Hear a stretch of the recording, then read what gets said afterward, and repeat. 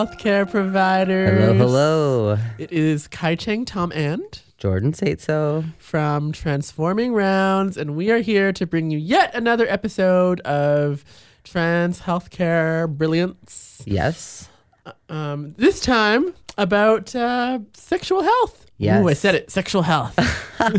This is a really exciting episode for a lot of reasons, not just because we're talking about sexual health, which is a weird catch-22 subject around trans healthcare, because there's this sort of like double bind that trans people are in around being over-sexualized, and also there being like no information around sexual health for trans people.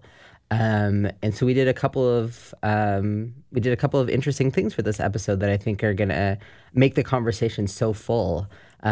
So we have firstly a lineup for you that is really more than in previous episodes, loaded with community members. And why did we do that? Because really, providers don't know how to address trans sexual health. Like, beyond telling us to reduce STI risk and telling us that we are, high-risk individuals. Sure, or, STIs. Telling us that we can start hormones, but our sex drive will become non-existent, or, will skyrocket, but not, like, having really talking real about what solutions for that. Yeah, or, like, talking about what that means or what that looks like. Like, it seems like always it's either, like, the last thing on the list that people address if there's time, or, like, people don't want to talk, like providers don't want to talk about that. That seems to be the pervasive experience with people. So we loaded the lineup with community members who, in their own right, are experts and doing community work in the areas of sexual health and sexual pleasure as well. We're going to hear more about sexual pleasure in a panel this episode, and I'm super excited for y'all to hear about that. It's also our first episode where we do something artsy and cool. And we have asked some amazing poets to do readings of their work for us on the topic of trans folks in sex work and sexual health. So they're sexy, some of them. This is an exciting, sizzling hot episode of Transforming I wasn't going to go there, but yes, I suppose it is. You're going there. So, one last note is that we also really wanted to be intentional about including trans folks who were also sex workers and former sex workers in this episode. For sure. And you'll see that a lot of our guests are. We did this for a number of reasons. Firstly, because sex workers are frontline experts in sexuality and sexual health. And that probably comes off as a bit of a radical statement in the formal healthcare community. But truth be told, trans folks are people who are disproportionately loaded into sex work, pushed into sex work because of discrimination in other employment fields, and then asked by clients to service a vast range of sexual desires, sexual needs, sexual expectations, and so quickly have to become experts on personal sexual safety, on sexual exploration, on sexual technique, and all those sorts of things. Also because trans sex workers are repeatedly noted in medical anthropology and medical research as sites of infection, really, as these loaded, high-risk bodies that are dangerous to others. But trans folks aren't seen as partners in knowledge creation around sexual health. And I would say we both think that's just a travesty, actually. So in this podcast, we're looking at trans folks as patients, but also as experts. And necessarily so. Welcome to the radical episode 4 of Transforming Rounds. Ooh, let's do it.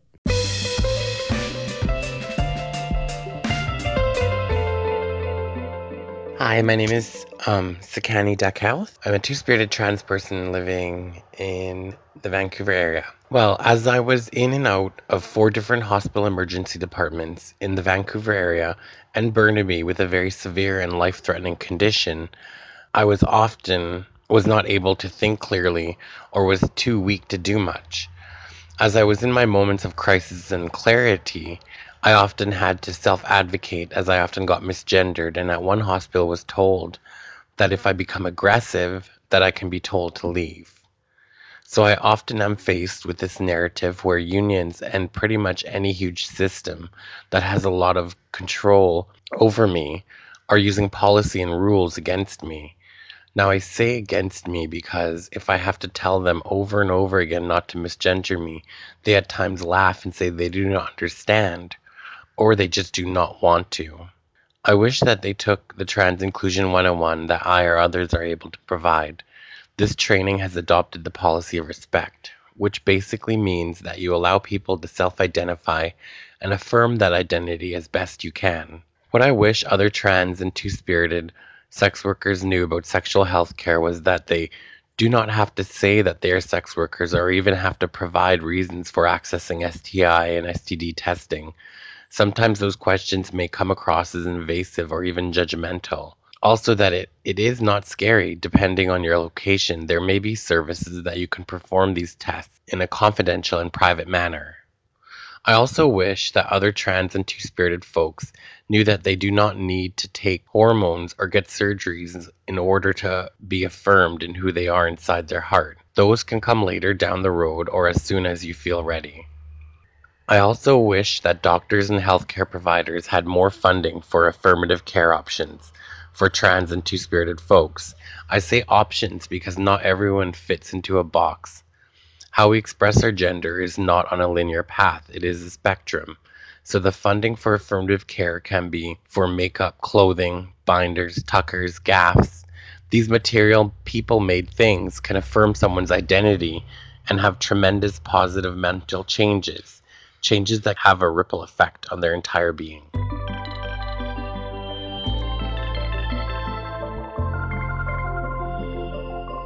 Next up, we have some incredible poetry from poets Jazz, Jay, and Alec, who have written for the trailblazing anthology Hustling Verse, which represents more than 50 self-identified sex workers from all walks of the industry, survival and trade, past and present, to explore their lived experience through the expressive nuance and beauty of poetry.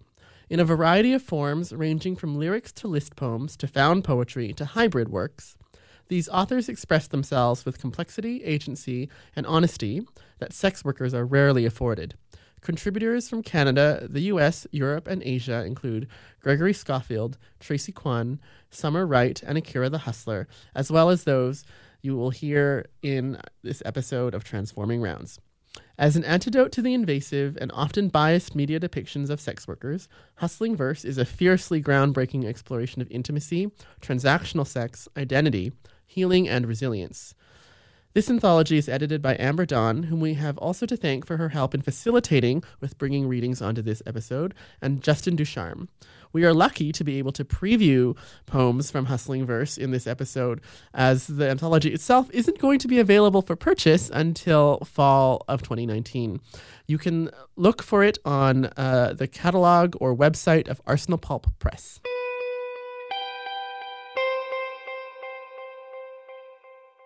This is not mythology.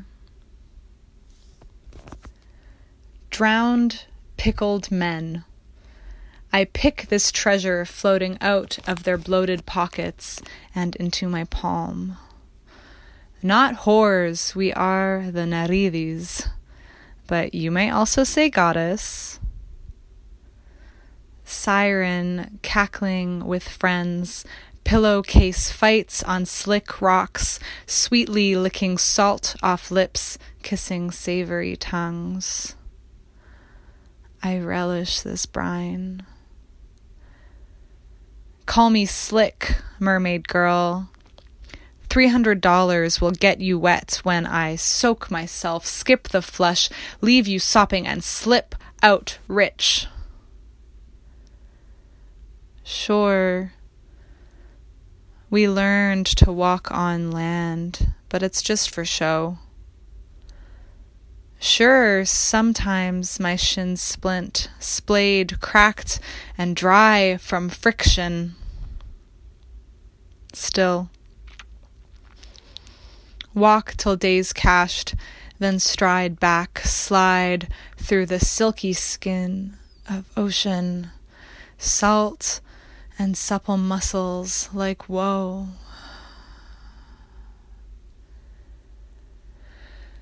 In chorus, girls, suck the sea like a fetish and spit terra firma, drenched, spit, man splatter, puffed and shattered.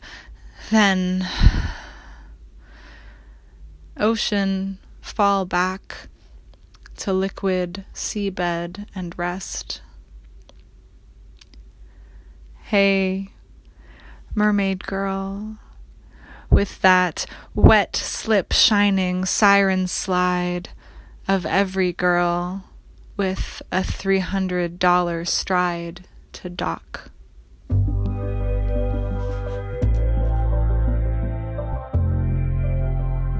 Godzilla, oh, Godzilla, oh, Godzilla, oh, Godzilla, oh.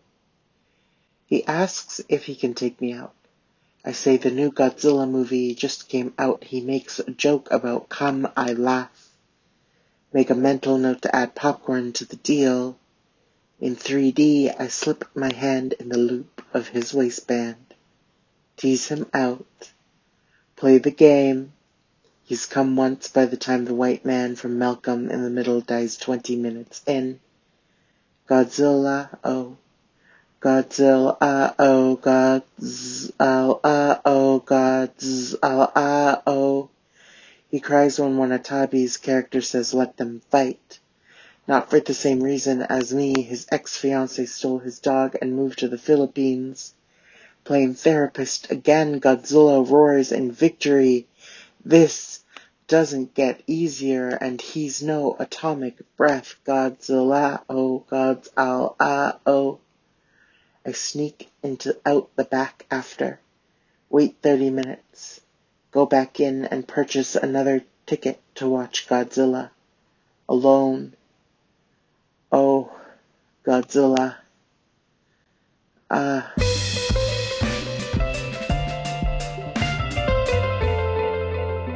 In the locker-lined hallways at school, we make out in front of everyone.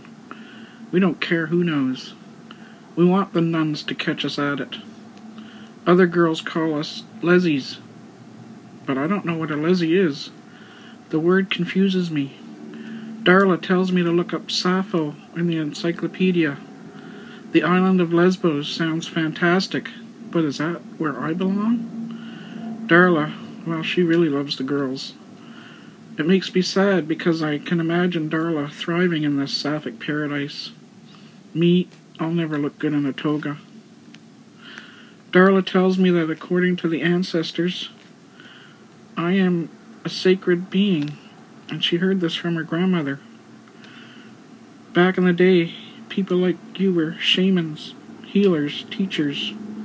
Darla is blowing my mind.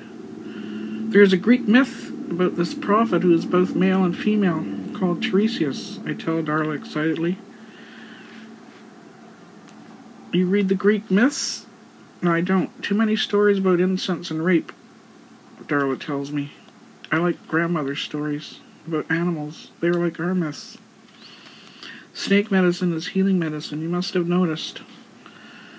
The symbol for doctor, 2 snakes wrapped around a staff. Shamans carry a staff too. Healers have to know how to handle snakes, take the deadly poison and turn it into medicine.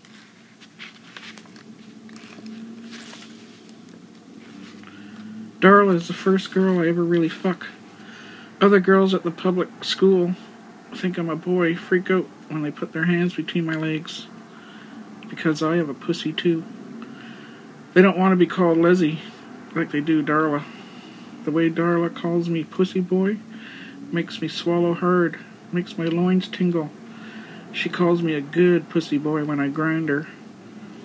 On her break from the biker bar where she works, she smokes us up and pulls me into her legs parted slightly, kissing me with those slick red lips of hers.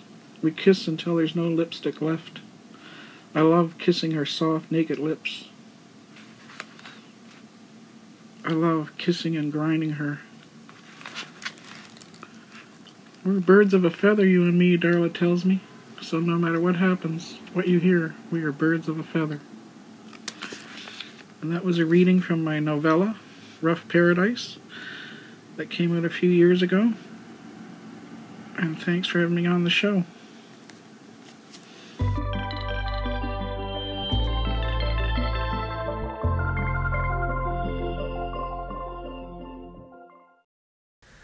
My name's Leo. I'm a 37-year-old trans man. I live in Canada, British Columbia specifically. I started testosterone in November 2017. And about 2 to 3 months after starting testosterone, I stopped having my period. So about 6 months ago, I started spotting and was quite shocked. And I also had bad cramping and pain while orgasming. The doctor that I go to has a pretty long wait, so I wouldn't have been able to see them for about 2 to 3 weeks. So I called the nurses' health hotline to see if what was happening to me was quite serious or not, and if I should go to the hospital as opposed to wait 2 to 3 weeks to see my doctor. So when I called the nurses' health hotline in BC, I spoke to the first nurse that answered, and I asked if any nurses on staff at the time had more experience with trans folks, and the nurse indicated that they all had similar experience. So I proceeded to tell them what my symptoms were, that I was a trans man and I was assigned female at birth. And as we're going through my symptoms, the nurse indicated that she had no choice but to proceed with me in the computer as female. So all of the questions after that were all directed to someone that would be a woman, female, and we ended up finding out that the symptoms that I was having they were not serious. I didn't need to go to the hospital. But we did have a short conversation after the fact, and the nurse indicated that she felt actually quite awkward asking me these questions, and she felt that there should be another option for folks calling in that were transgender, not identifying as female, but having symptoms that a trans person assigned female at birth would have. I agreed. I told her I myself weren't that uncomfortable with the questions, but I know other folks would be. So the nurse indicated that she was going to actually tell her supervisor that the experience that we had, and hopefully put something into play, or even start the ball on figuring out if there's other verbiage or other options that they could input into these computers. And just in regards to what had happened to me afterwards, I did end up going to see my doctor and had some ultrasounds, and it turned out I did have some fibroids, but luckily they are no longer an issue, and I'm no longer having cramping or spotting. I love this episode. So just, it feels really community, hey? Like it has a feeling that like I get from being in community space and like having these like intense community dialogues with other trans folks. Well, basically I just realized that like trans people are actually the experts in sexual health. Yeah, definitely in our sexual health, and I have to say, I think everybody's. The no, I'm just sexual kidding. health of other people too. I really, and just that thing that folks were talking about on the panel, where like the exciting thing about sexual health is actually sexual pleasure, right? Like that's just a piece of wisdom that is missing from sexual health care and sexual health education everywhere. Yeah, I think like it totally. always seems to be about, oh, we need to prevent STIs and also prevent people from conceiving if they don't want to. Right. And where is the space to be like, oh, actually bodies can help us feel bodies can feel really good, and we deserve to feel that good. And that's just so lacking, and I love that that's something that came out in our episode. Yeah, and I feel like trans folks in a particular way often don't get that messaging even stronger around like, this is just about STI prevention, because of that way that like our bodies are never seen as sites of pleasure. Oh my gosh. Well, I mean, I think about how many trans folks I've spoken to who have gone into transition related care and then had, various sexual related issues. Like, when you take estrogen, your libido goes down. Right. Or like when you have SRS, then suddenly your like sexual pleasure organs work really differently. Yeah. And what do healthcare providers have to say about that? Usually nothing. Yeah. You're like, okay, I guess that's the sacrifice we have to make to be trans people, is to not have healthy or happy sexual lives. And I just don't believe that's true. Yeah. So thank God for all of these, or thank something. What do we think besides God? We thank the universe. I think trans folks who are creating community resources. That was the other half of my sentence. Oh, sorry. Right. Thank trans folks for those community resources. Yeah, because where else is that information going to come from? I'm thinking particularly about that zine by Mira Bellwether that was brought up on the panel, Fucking Trans Women, which I think every trans woman over the age of 20 on this planet has read. Right. Because it talks about how to have sexual pleasure and orgasms. Yeah. In ways that a healthcare provider would never describe and would never know about. Never. Would be uncomfortable, maybe, just talking about. Totally.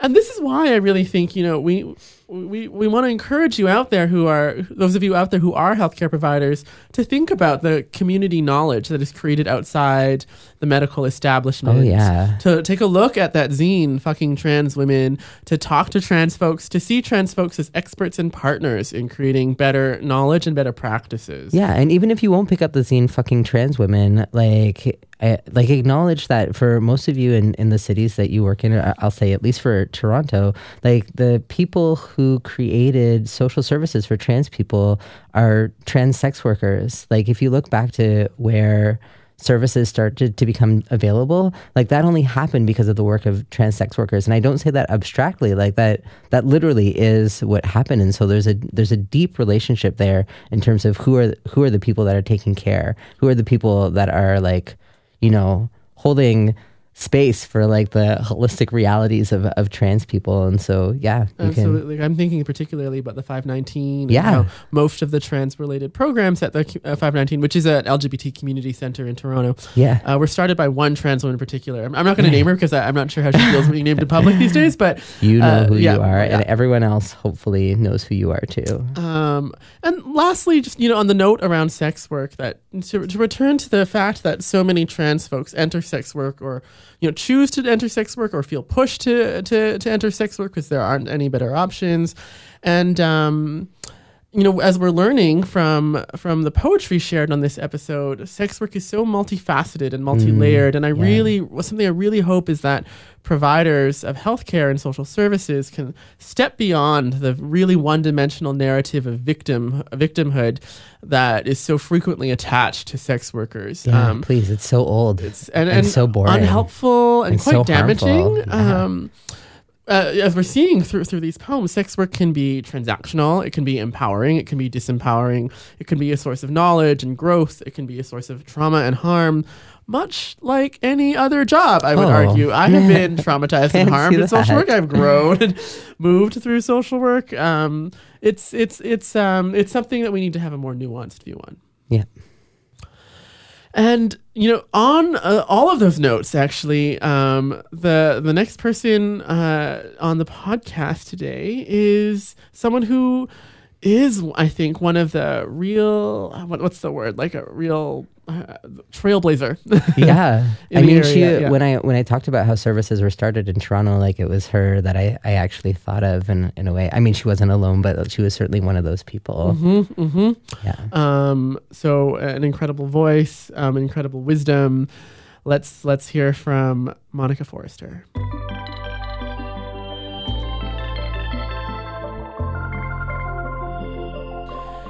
Hello, happy healthcare providers. We are back with our cross-country panel. And by cross-country, I mean we have two amazing badass trans folks from Vancouver and one amazing badass trans person, from Halifax, but currently in Saskatchewan. Am I getting that right, Ariel?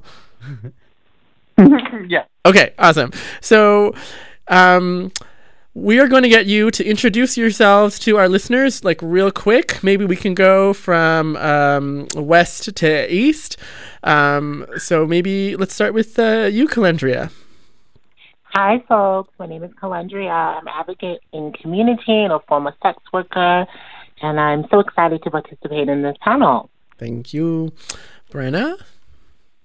Hi, my name is Brenna. I'm a trans woman living in Vancouver, but originally from Nova Scotia, and very excited to see what everyone has to say about this. And Ariel? Hi, I'm Ariel Twist. I'm an author, sex educator, and overall badass trans femme. Yeah, you are. And I'm in Saskatchewan right now. Thank you.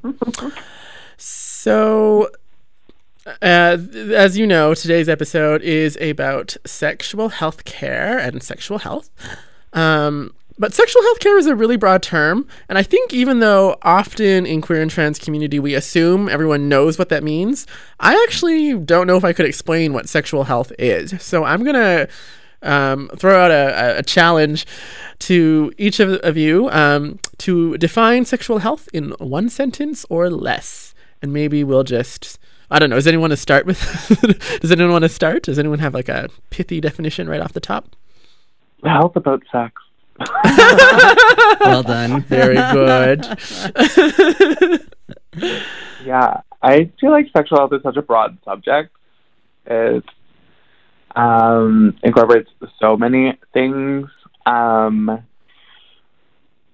I don't think I can do that in like one. Yeah, don't worry. Maybe just like what is sexual health?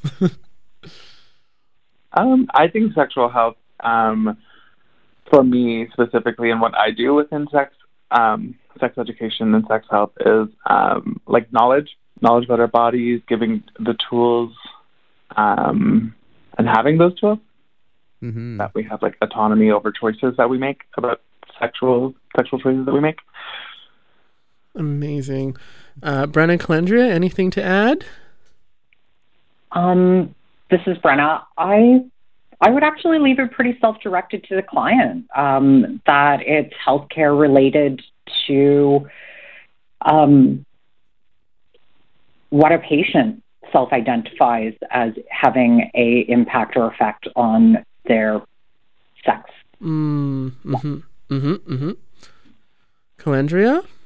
Yeah, I think for me, as a trans woman of color, my own experience with accessing sex health care, like what was said before, it's really broad. And I think for me, it's about connecting to my physical understanding of what sex is, what my understanding of what good sex is, and then also having an understanding about the tools and the resources and how folks access supports when they're trying to get health care related to their intimate relationship. So those are awesome definitions. And you know what? The common thread that I am seeing is around autonomy.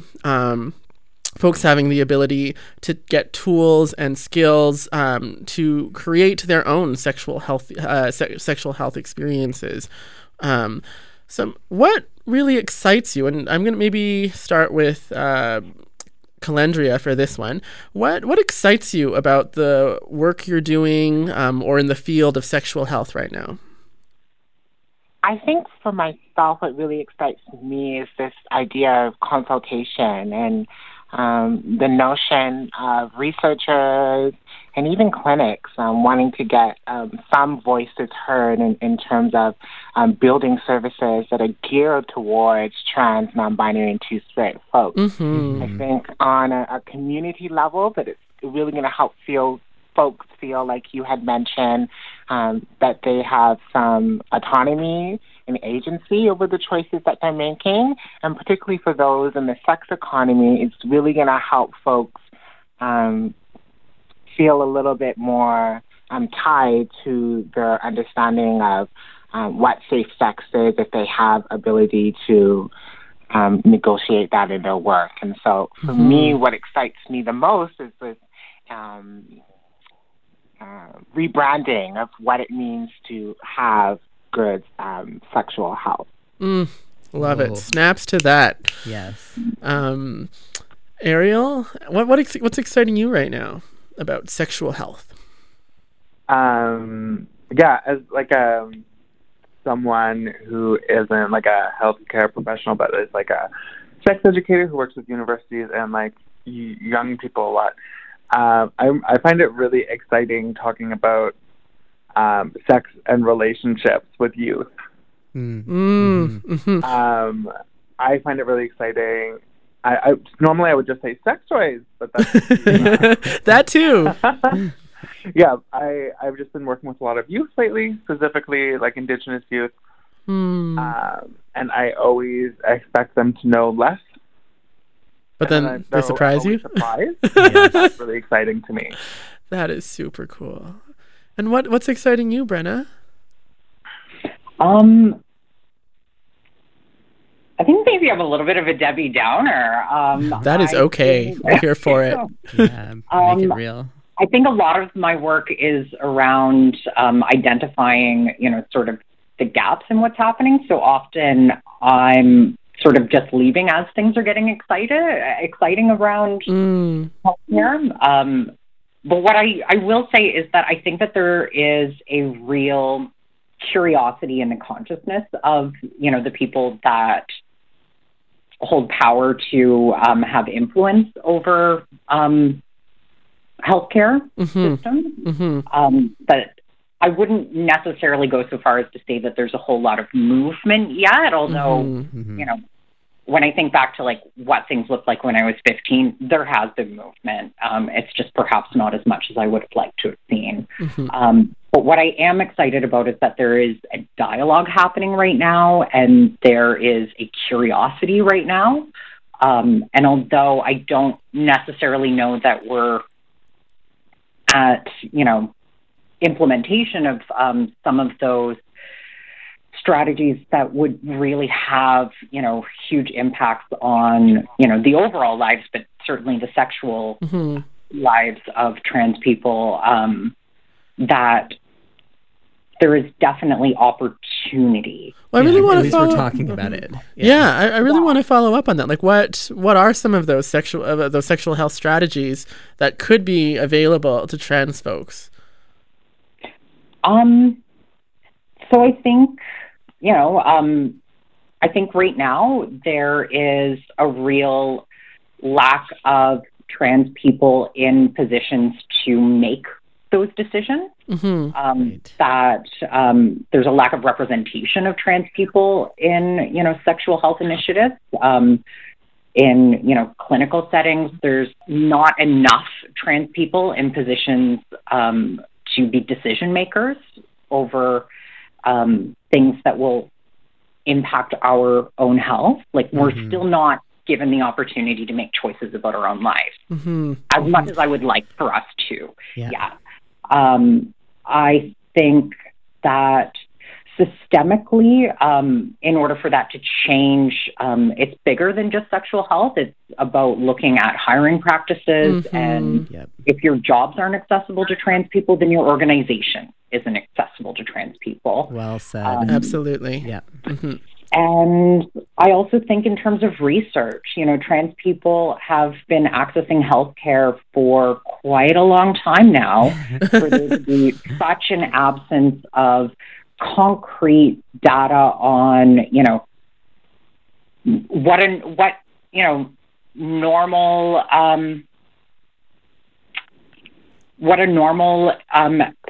swab of a trans feminine post-op vagina should look like. You think it's almost intentional or something. There's so little data that, we're having all of these discussions about educating healthcare providers, but at the end of the day, our medication is still off-label in the way that we're using it.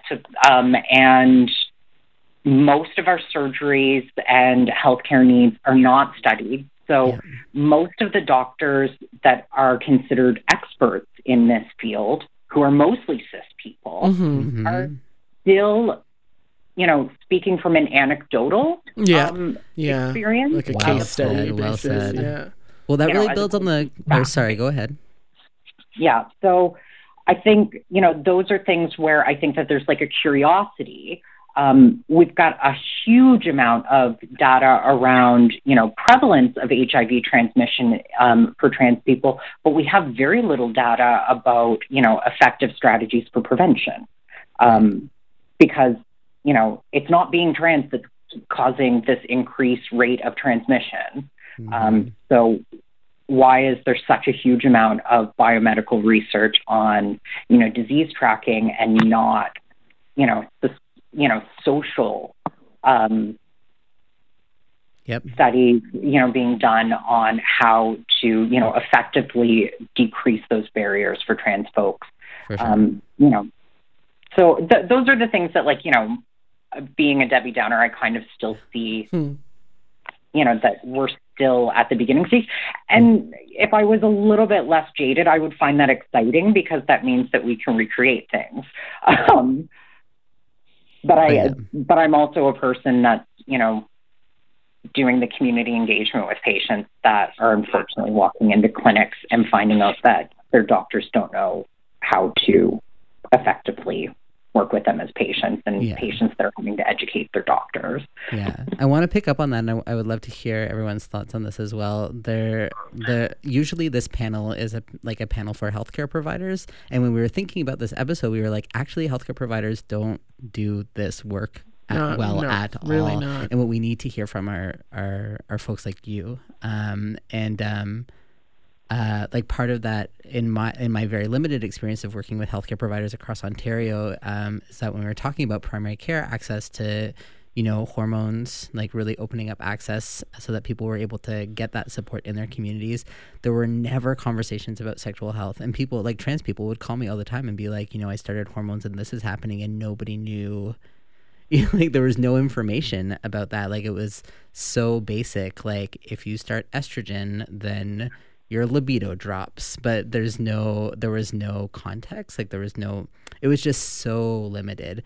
And so I'm curious to hear from you all, like, what information would you share with trans folks around the connection between sexual health and being on hormones? Like what's information that you wish you had that you didn't have when you started? I would talk about like pleasure more. Yeah. So my background in sex education is around like pleasure based. Mm-hmm. So I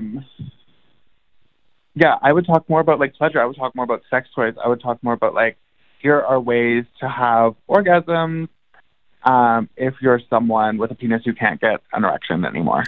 Absolutely. Just like things like that, like your body is going to change. Here are like the sex toys that work. Here are like different things that work for different people. I really love the zine, Fucking Trans Women. Yes. Mira Bellwether. We'll put that in the show notes for you listeners. For sure we will. Because it taught me how to like muff. Yeah. Mm-hmm. Can you briefly just explain what muffing is for our listeners? I can do it too if it's more comfortable. Muffing is when you basically finger someone's inguinal glands. They're like where your testicles drop from in the inside of your body. Also, if you're like a drag queen, when you're tucking, or like not just drag queens, but like people who tuck, that's where you push your body back inside of yourself. So you can actually finger that part of your body. It can be up to 8 inches long, which is really cool. And it takes a lot of work.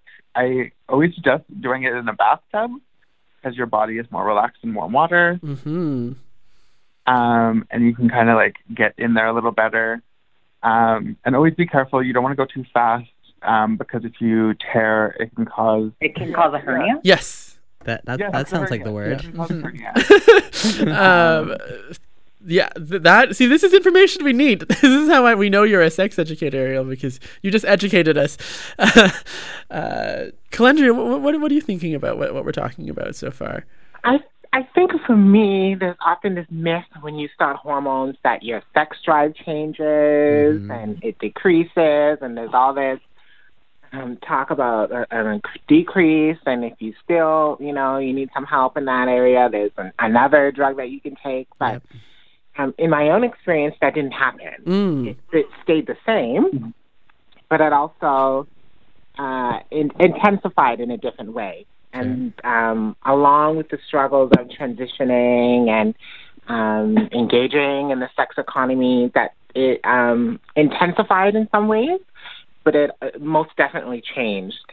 And that now, as I think back, let me say that again. Now that I am in a different phase of my life, in my 30s, and entering into a new way of dating, that it's more based on connection, and that so much of my sexual health now is tied to the need to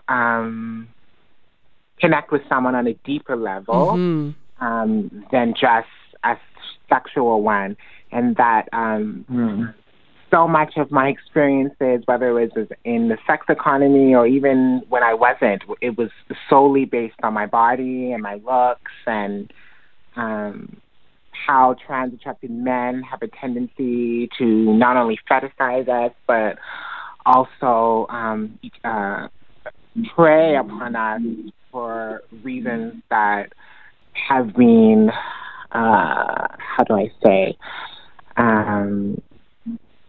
told in the media, and that now I'm so much combating on both sides. Is it about connection? Is it about debunking some of these stereotypes? Is it about my own understanding of what I need now in terms of my own sexual health? So it has been a tough path to navigate, but it has also been a lot of restructuring in my understanding of what it means to be sexual in this phase of my life. You know what I'm hearing sorry, go ahead. And then in terms of community, again, I think that so many folks are in different parts of their journey, and that I think that practitioners really have to have an understanding that trans folks, some of us are engaged and have healthy sexual relationships, but some of us are really traumatized by the whole idea of being sexual with someone and letting someone in. And so there definitely has to be a balance. And then to go off that piece about tucking, there's a high prevalence of UTI in us who are pre-op, and that, the literature that exists right now in terms of UTI prevalence and STIs, and there's a little bit of confusion and murky water with that, and how practitioners are able to navigate those conversations. That, I've only had that happen once for me, and I haven't heard from anyone else in community. And so, Absolutely. So, what I'm hearing is we need more research, and that things can be really different for everyone. And also, especially that sex workers and sex trade workers need to be included in these discussions. I'm so sad to have to wrap up this panel because it's so interesting, but we are already out of time. I know. I feel like we could talk forever. I feel like we should end on just one last question to sort of wrap it all up. And so this is going to be a very quick go around. And the note that I have here is, what is your transsexual health battle cry? And by that, I just mean, what are the 3 words that you would use to describe your approach, or what's important, or whatever you use as you're rushing into I'm trying to come up with a description here, but you get what I mean. So we'll just do a quick round, whoever wants to go in. I just like pleasure-based education. Nice. Perfect. Pleasure-based education. Brenna? Redefine meaningful inclusion. Oh, sweet. And Kalengia? Invigorate the approach. All right. I love it. Thank you so much, everyone. So that is the end of our panel. Really, unfortunately, now I just want to hang out with y'all and talk about this stuff.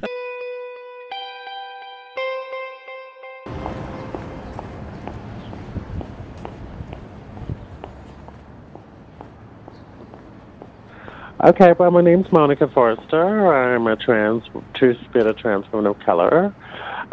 Born and raised in Toronto. I work in community services for the last 20 years, specifically working around trans issues, trans rights, human rights, healthcare, homelessness, and sex workers. I was in the sex industry for 30 years, and I currently am a program manager at Maggie's Toronto, working with different populations, including trans women of all different diversities and cultures. Yeah, so I got started in community services actually as a peer. So I applied for a job at the 519 Community Center.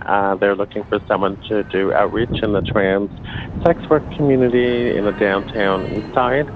And as being out at that time for about 15 years, I felt it was important for me to be a part of that, seeing so much premature deaths and stigma and discrimination that a lot of more trans women of color sex workers experiencing.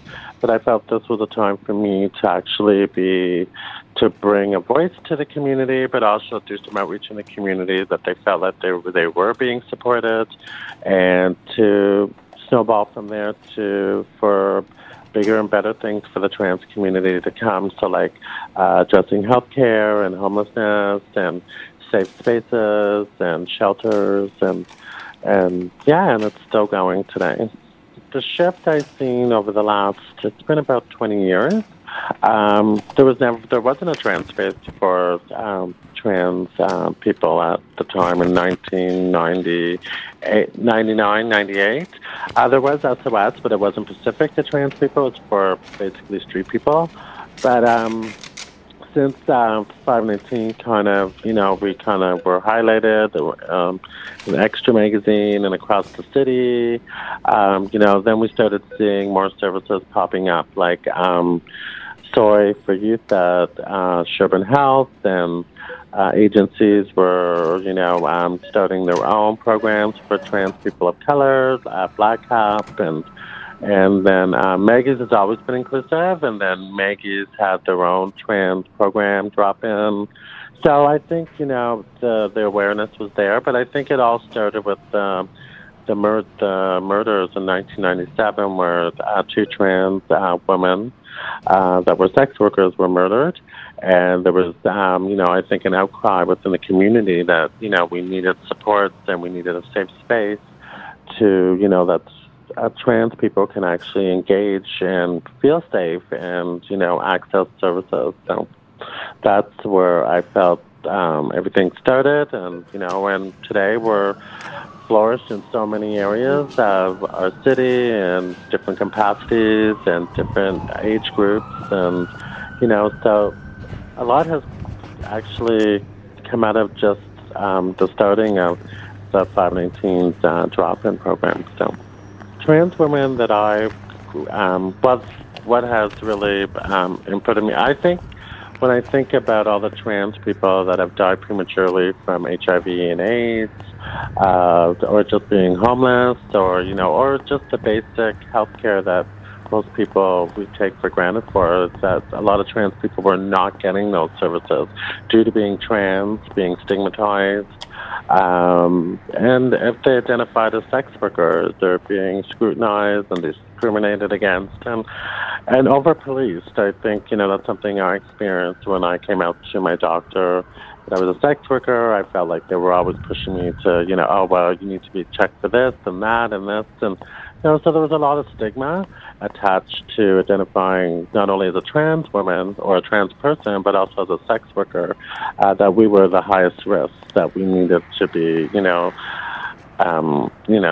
scope was a lot higher for us. And, and it still is today, and I think that's some of the issues that a lot of trans sex workers specifically experience, is that they don't want to go to healthcare because of the scrutiny they experience through healthcare providers. So. Well, I think, we have to break these ideas, that especially that trans women are over-sexualized. I think anyone in our society are sexual beings. They need to stop targeting trans people. That that they're high risk, or especially when they're sex workers.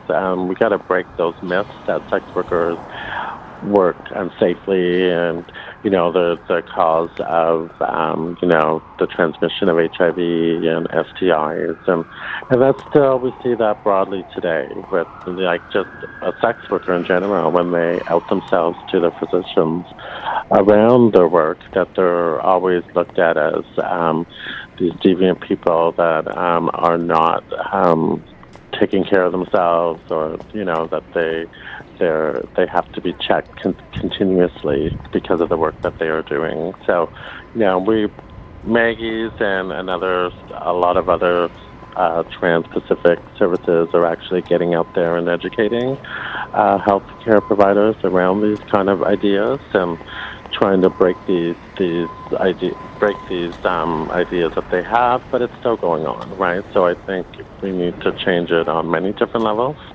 and that sex is sex, and that it's no different if you're paying for it, if you're doing it consensually for free, or with a partner or someone you meet in a bar. So Maggie's is actually, because a lot of my work is around sex work. We actually partnershipped up with the Sherbourne Health Centre and their Sherbourne Best, because this is some of the issues that we're seeing in our, with our service users, that a lot of them weren't going to the doctors for basic urinary tract infections, or even if they had STIs, or if they were using and were fearing of Hep C or HIV, that they were just ignoring these things because of the stigma they were facing. So we worked continuously with Sherbourne Health, and we have now a bus that comes out twice a month to Maggie's, where people, they've kind of revamped their new bus, that it's like a little doctor's office, and they can do blood work and x-rays, and so it's actually, and they've really taken the time with the community to get to know them, engage with them, and to build trust. I think we need to build trust with people that are more racialized or marginalized in the trans community, that they won't feel ostracized or feel like they're being targeted when they're maybe just engaging around sex work, or maybe not using safe sex for certain sexual acts, and not feeling like they're doing something wrong, right? So it's really been working well. We're seeing such a great response and turnover, and and even the service users are really are waiting. We have people, numerous people waiting for them every other week. So it's about bridging these gaps, and really getting out there with, healthcare providers to break some of those ideas down, and how we can support people, and, be sensitive to, certain groups of our community that really need us. So the criminalization for sex workers, the new C-36, is, really putting sex workers in a very vulnerable situation, because with this new bill, it's similar to the old sex work laws. It's been rewritten in a different way, the Exploited Persons Act. But it's also, we're seeing the same effects, right? So sex workers are, don't have the time to engage with clients around safe sex, or discussions around what kind of sex they're doing. So puts sex workers in a situation where, some clients may not want to use condoms, or, and for a lot of sex workers, especially more street-based workers, and the policing that's happening on our streets really puts sex workers in a place where they're most likely to have practice on safe sex, because first they need the money, secondly because they weren't able to negotiate the sex that they were having with their clients, and thirdly because financially needing that money to survive. So we're lobbying more. We're working across the country with different sex work-led agencies, and how we can repeal these laws. We've been working hard with the Liberal government, but they haven't budged they did say they were going to, discuss this when they got elected. And, he's coming at the end of his term. So we're just gathering a lot of information right now for another court challenge, which hopefully, will happen within the next couple of years. But we're also actually dealing with a lot of the trafficking initiative now. So a lot of sex workers are now being targeted that were all trafficked, and they're being silenced about the work they're doing, and puts them once again in a more vulnerable place where they go underground, and and it's hard for people like myself to actually get out there and do outreach in those communities, and a lot of my peers that I supervise to work with community when they're isolated in different areas of our city or gone underground to do the work they're doing. So, the laws have really been detrimental for sex workers, and and we're just now trying to see how we can repeal those laws and make sure we have enough evidence to say that these laws are not working.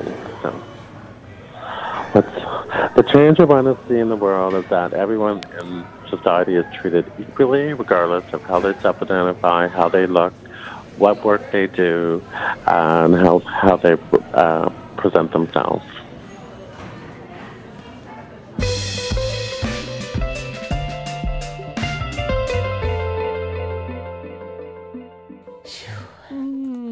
I know. Yep. Trans community mama wisdom. Yeah. Yep. Just like every episode, we just get to the end and I feel so full. Mm-hmm, yeah. Mm-hmm. I am relatively new to Toronto, and I hadn't heard of Monica Forrester until I did move here 2 years ago. But then really quickly was like, oh, this is the one, because there's one or a few in every city. Right. You could probably speak more to that. Like what just to the depth of what Monica Forrester has done. Yeah, I mean, I've known, just from my own little perspective, I've known Monica ever since I arrived as a young sort of feral trans teenager and approaching the services that were available at the time. And Monica was already a sort of established presence.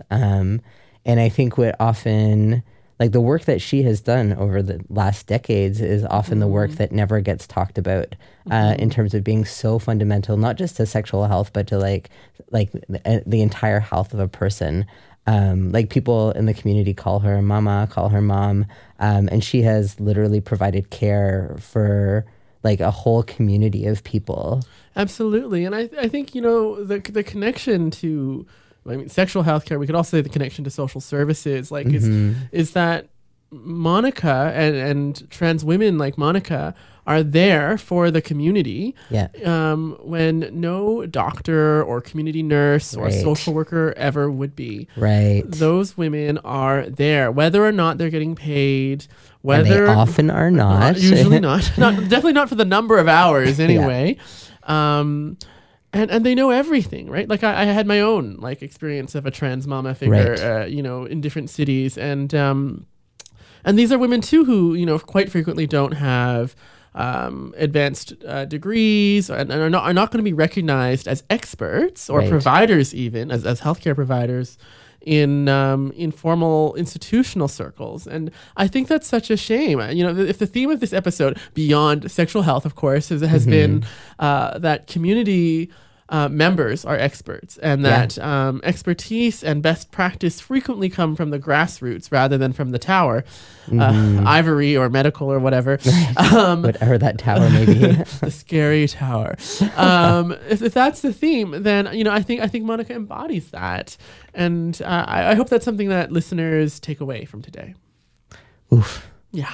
So here we are at the end of episode 4. Yeah. We're going to do our usual thanks. So thank you. Thanks to all of our amazing guests, to Calendria and Brenna and Ariel from the panel. To Jazz, Jay, and Alec for the beautiful poetry. I know, so good. Oh, we didn't talk enough about that. And of course to Monica for the community spotlight.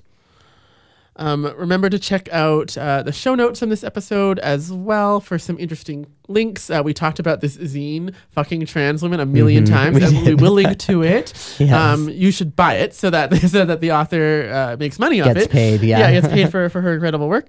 Other interesting links and research will be there. Thank you as well, of course, to the amazing, essential, incomparable Sheila Sampath, Yes. our producer. Yep. And to Rob Trevisan, our technical producer. To our researchers, Jen Deirdrick and Catherine Allwright. To Chris Polly for the music. Yep, and to the Institute for Gender and Health of CIHR for the monies. And my own thank you to Tillman Lewis. Thanks also to you, our amazing listeners. Please don't forget to subscribe if you haven't already. We have one last episode. You're not going to want to miss it. Yeah, don't miss our last episode. It is going to be epic. It will be. Epic. Yeah, so, stay tuned. Stay with us. Thanks so much. See you next time.